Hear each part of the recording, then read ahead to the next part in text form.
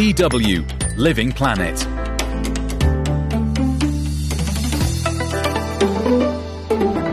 Welcome to the show. I'm Kathleen Schuster. Coming up, people across the U.S. are feeling the effects of climate change. And my husband laughs and says, our grandchildren will not inherit our house because it may not be there. We'll hear about the solutions that people are working on to make their communities more resilient. We have been sequestering about 250 tons of carbon dioxide annually. It's a real blessing to be able to do that for our community at a time like this when climate change is so dramatic.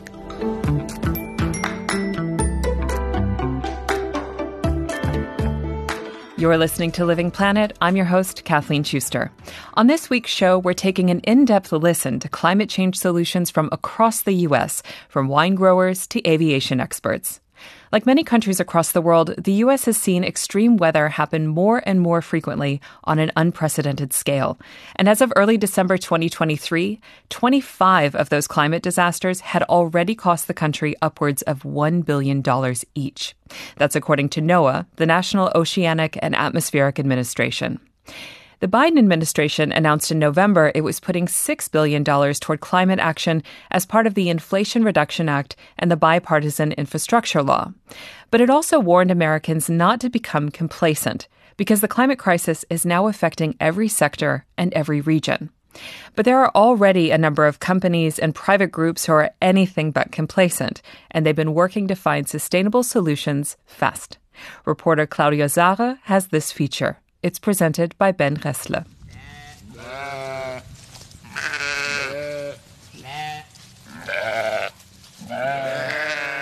At a small vineyard in the U.S. state of Maryland, about 40 kilometers from Washington, a few sheep are grazing peacefully in the sunshine. Several hundred meters on, rows and rows of vines grow side by side. The grapes have already been harvested, and the leaves are turning yellow. So this is the vineyards at Doden. And it is part of my family's farm. We first purchased the property in 1725, so I am the 8th generation. There are 4 generations of our family that live here now. My wife and I started this operation about 15 years ago. That's Tom Krogan, a scientist turned winemaker based in Davidsonville, Maryland. The 69-year-old is visibly proud of his vineyard. His ancestors cultivated tobacco on this land back in the 18th and 19th centuries. Then, from the 1960s onwards, they switched to corn, soy, and grain. Today, this land is used to grow wine. Doden Winery is one of about 100 vineyards in Maryland. But it's not like most. That's because Tom Krogan makes eco-friendly, carbon-neutral wine. Krogan's vineyard is an oasis of grasses, wildflowers, and herbs, crawling with insects and microbes on top and inside of the soil, keeping it nourished and healthy. The sheep act as natural mowers and fertilizers. Our goal is to become a completely self-regulating ecosystem. If it wasn't mating season, the sheep would now be grazing on grasses and weeds between the vines. Their droppings play a key role in fertilizing the soil, making them an important part of the ecosystem. And the sheep will nibble down all these grasses. They will clean up the area a little bit. And more importantly, they will develop decomposing fungi in their rumen, and they will poop it out. The wine grower has reduced his use of insecticides by 70% and the use of fungicides by 30%. That helps keep the soil healthy, and that means even better tasting wines, says Krogan.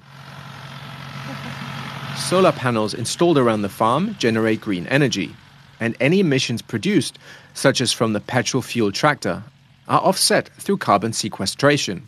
It's all part of how he manages to produce carbon-neutral wine. We have been sequestering about 250 tons of carbon dioxide annually.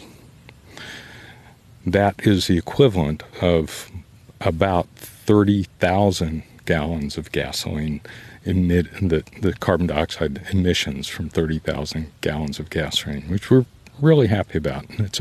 It's a real blessing to be able to do that for our community at a time like this when climate change is so dramatic and has the potential for such devastating consequences. The state of Maryland sits on the Atlantic coast, and rainstorms are becoming more and more frequent. This year we had 5 episodes We call them rain bombs, where we had 2 inches or more of rain in 30 minutes or less. That's a huge amount of rain coming. Visitors to the vineyard welcome its climate-conscious approach, says Managing Director Regina McCarthy, who says that they'll soon switch to reusable bottles. Yes, we find that we have some guests who seek us out because of our farming practices. We also have guests who are looking for a fun vineyard to visit on the weekend and are completely surprised when they hear about our approach, and always pleasantly surprised. There's no doubt the US public is increasingly aware of the need to make big changes to protect the climate. A Pew Research Center survey found that 3/4 of Americans support US participation in global efforts to combat climate change. And a majority want the government to prioritize developing renewable energy sources. There are countless initiatives and companies across the US working hard to bring down greenhouse gas emissions, develop new eco-friendly technologies, and campaign for a cleaner environment. That's because the effects of climate change are increasingly impossible to ignore.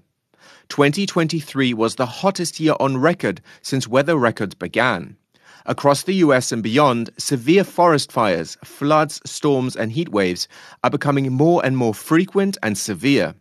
And it could be even worse for Americans. The latest US National Climate Assessment found that the country is heating up 60% faster than the world as a whole. And still, the US is the largest greenhouse gas emitter in the world after China. About a quarter of these emissions result from burning fossil fuels like coal, oil, and gas to generate power.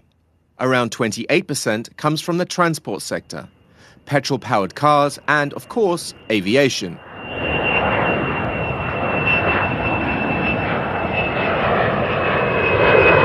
That's why a Vermont-based startup is working to revolutionize the way we fly. Beta Technologies, headquartered right beside Burlington Airport, has spent the past 6 years developing electric aircraft that don't run on fossil fuels. We started in 2017 to help bend the curve of climate change down. And we're passionate aviators, and so we looked at how do we actually have the biggest impact as quickly as we can. From his office, Deputy CEO Newton can see into the nearby hangar. 2 electric airplanes are parked there.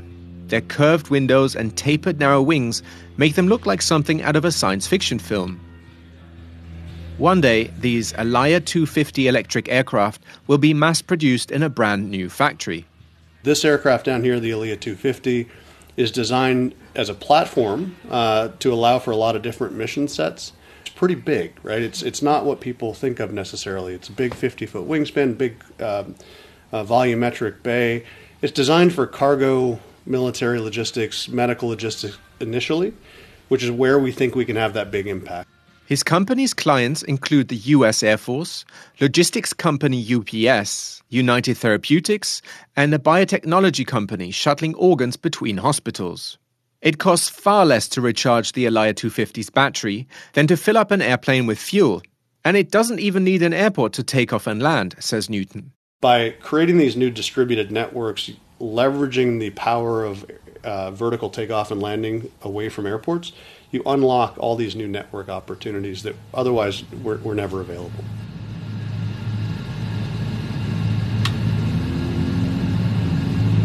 Luckily, there is a flight simulator to bring Newton's descriptions to life.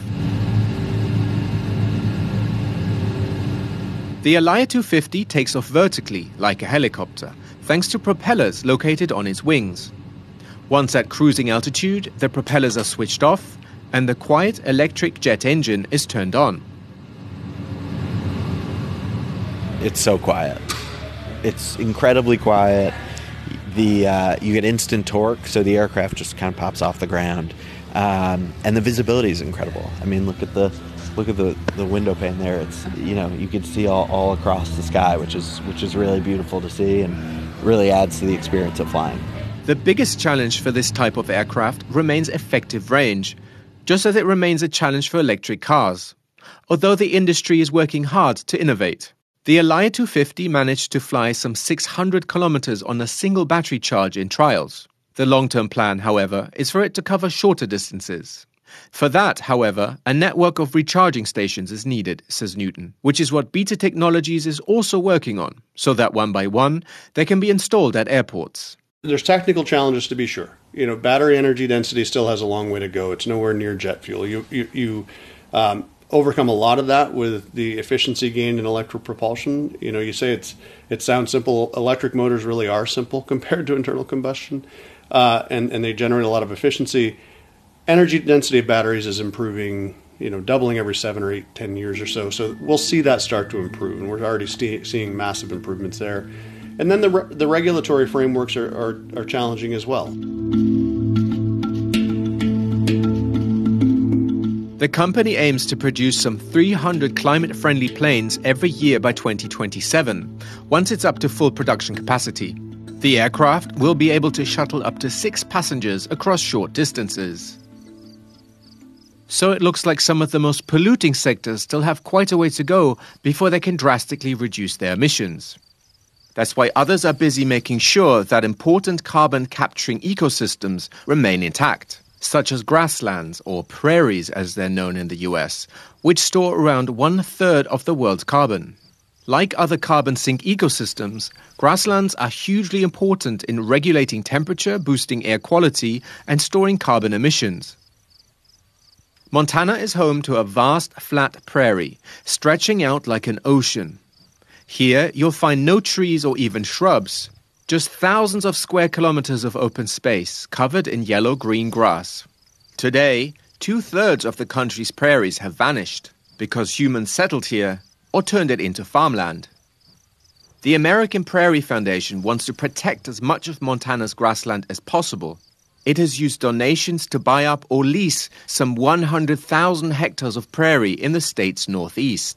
Protecting these grasslands is essential in the struggle to fight global warming, says climate scientist Kathy Whitlock of Montana State University. More than half of Montana is grassland.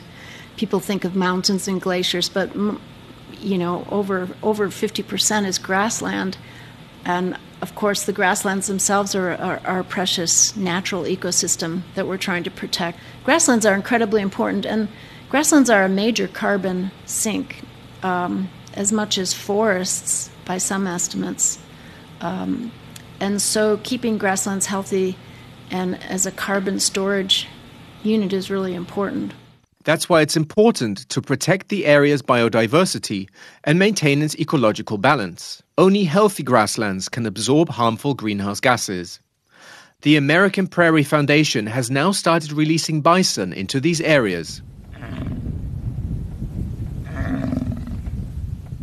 This herd has grown to over 800 bison, says Scott Heidebrink. Almost every day, the 37-year-old drives out into the prairie with his pickup truck to check on the animals.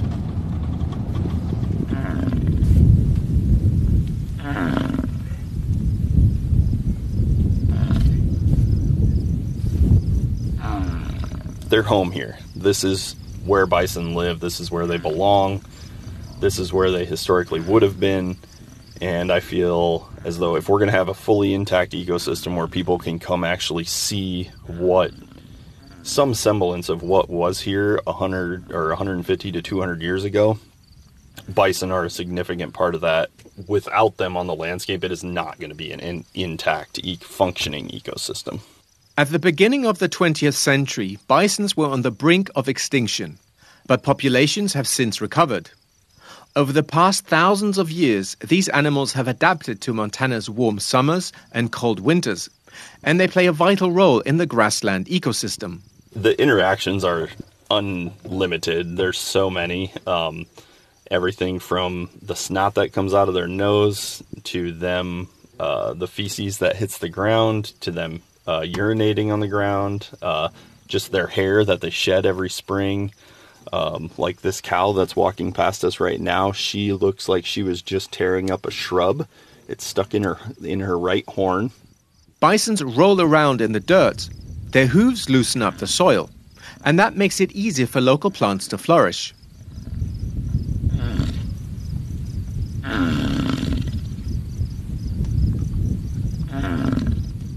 Not everyone in Montana has welcomed the idea of bringing back the bison. Cattle breeders in particular oppose the move. They fear that bisons will spread diseases such as bovine brucellosis, and they worry that they'll have less land for cattle to graze on. One such critic is cattle farmer Newell Roach. So they're changing the culture in the communities that they have purchased their land, displaced the ranching culture, displaced the economy of those ranching cultures in order to recreate a fantasy.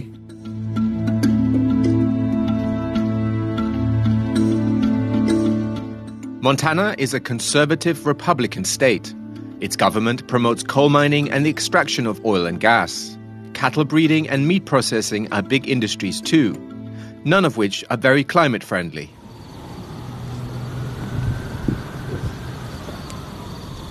This is Washington, D.C.'s Anacostia neighborhood, home to the Anacostia River, which was heavily polluted in the 1970s.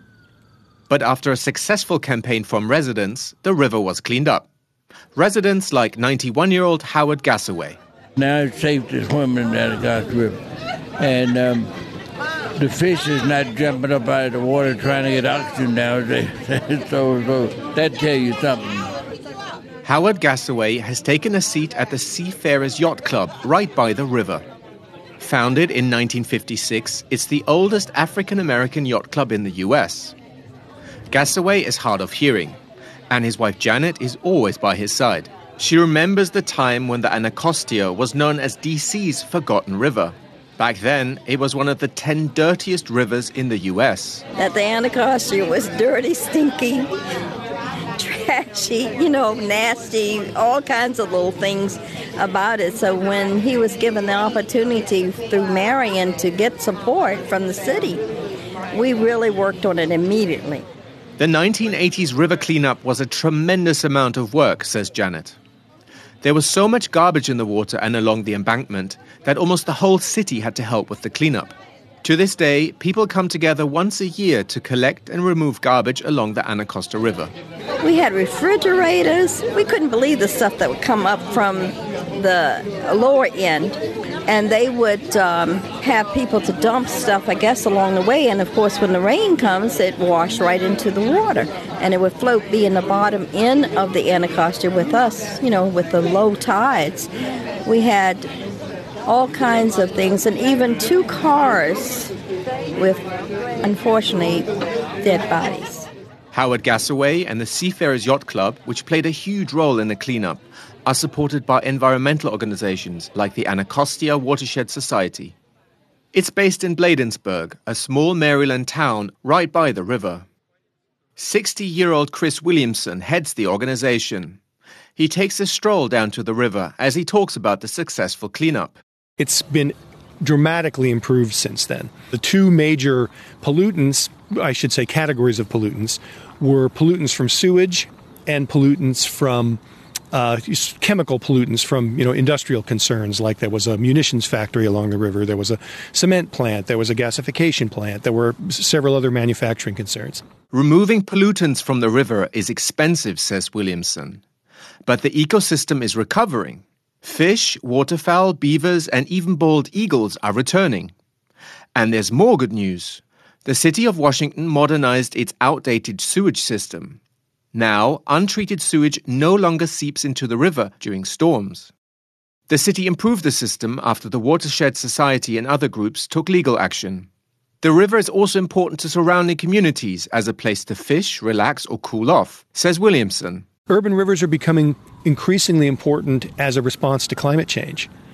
A lot of cities are starting to look at their rivers in terms of how can we take advantage of this river to help people in dramatic heat events, for example. Can we create safe, clean, accessible swimming areas where folks can come and get some relief from the tremendous heat effects that climate change are going to bring? Mr. Mendelson? Of course. Okay. Of course. All right, sir. How you doing?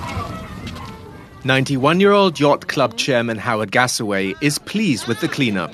He says it's come a long way. He often takes his boat out onto the river. Oh, yeah. Oh, everybody asked me. I was out for the 4th of July, and So we're doing education now. That's what I'm all about now, making the water safe. He always goes boating on the 4th of July, though he says the biggest issue is drawing attention to the problem of pollution. The effects of the climate crisis, meanwhile, will also impact the river.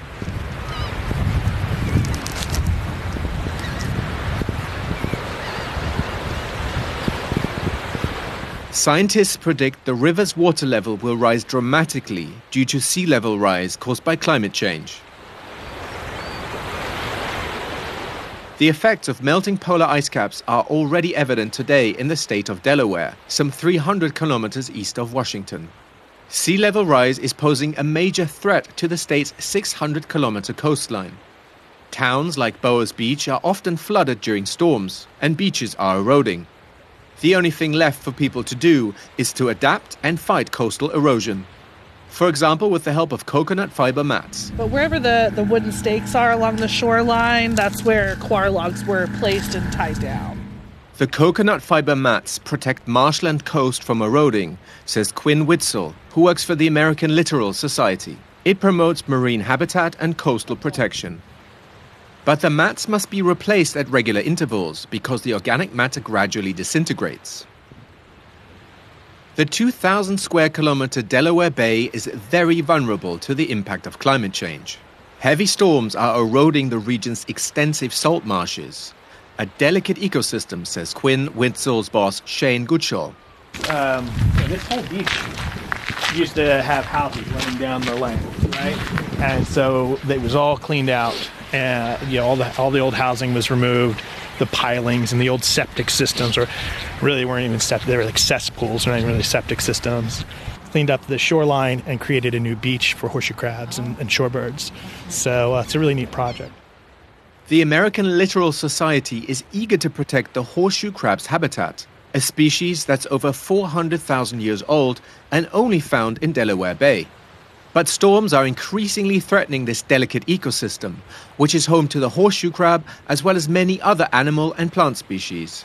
And seaside settlements are threatened too. We catch the ferry to Lewis, Delaware.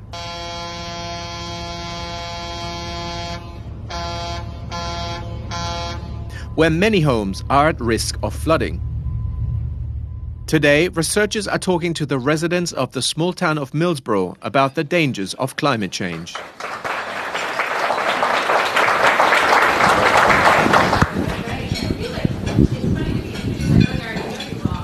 Yeah, Delaware has the lowest mean land elevation in the United States, so we're very low lying. And on top of that, we have a rate of sea level rise that is twice the global average. So our tides are getting higher, and that's causing more inundation on our low-lying roads and properties. So we do have quite a lot of flood risk in Delaware. That's Danielle Swallow of the Delaware Sea Grant Research Group. She is warning locals that sea levels will rise by at least 30 centimeters by 2030. Storm surges will push Atlantic water inland, but also cause streets and properties to flood as rivers swell up. Most residents, however, know of these dangers and do not want to move away.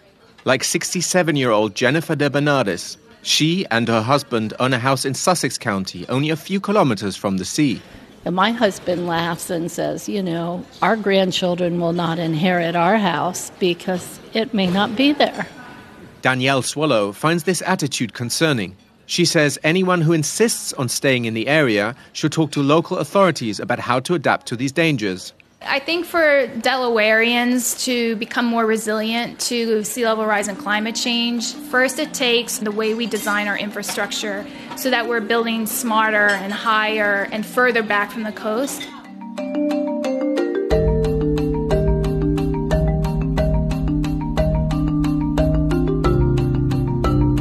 Adapting and becoming more resilient to an increasingly extreme, challenging climate is key, say scientists. And so is bringing down emissions, phasing out fossil fuels, and protecting biodiverse ecosystems. It requires all hands on deck. That's why many Americans are trying to make a difference to help reduce pollution, emissions, biodiversity loss, coastal erosion, and waste. They know they can't sit back and rely on the US government alone. because a new US government could be voted into office and chart a far less sustainable course, with far-reaching consequences for us all.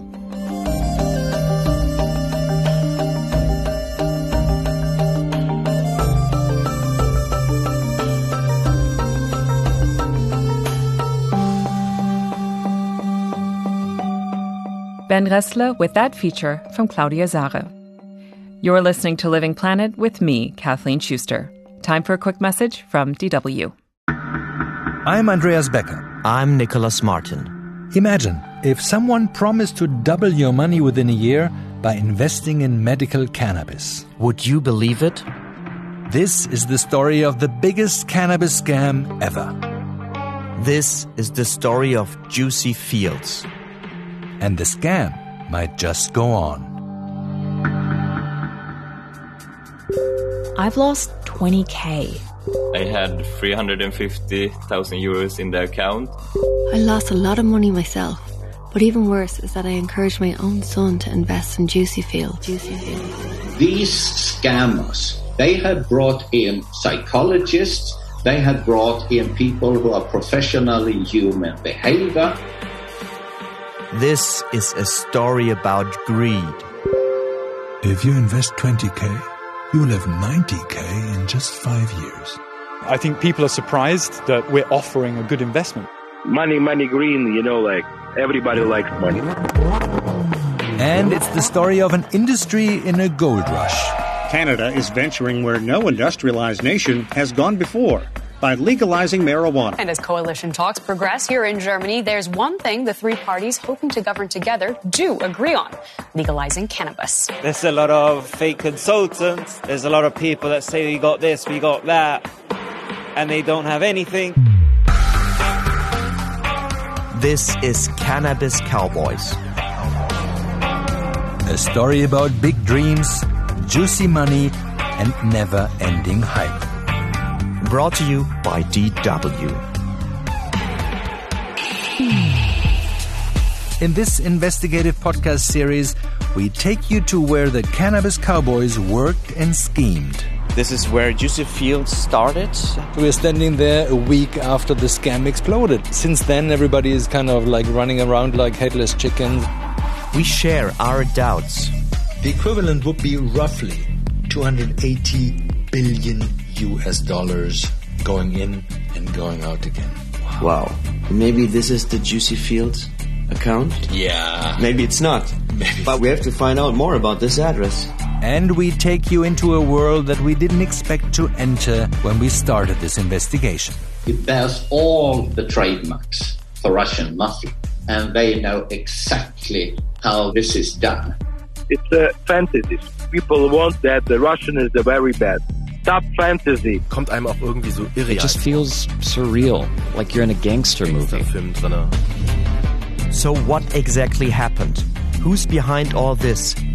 How is it possible that the scam might just go on? That's what this podcast series is all about. We have owners that sometimes like to be flashy, hence why they like cannabis and crypto.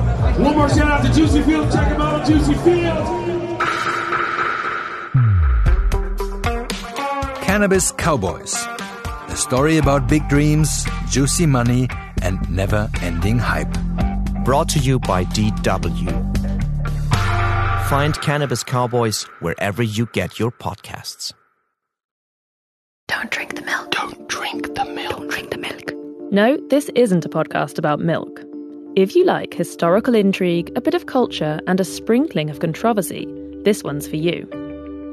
I'm Rachel Stewart, and I'm travelling around Europe, following the hidden history of everyday things as they're exported through time and around the world, by force, by chance, or by choice.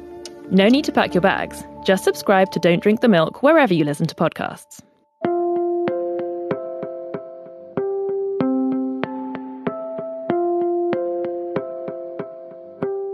Today's episode of Living Planet was produced by me, Kathleen Schuster. Our sound engineer was Gad Georgi. You can listen back to this and past episodes of the show on our website, dw.com. We're also on Spotify, Apple Podcasts, YouTube, or wherever you get your podcasts. I'm Kathleen Schuster. That's it for Living Planet. Be sure to listen in next week for more great stories from around the world. Living Planet is produced by DW in Bonn, Germany.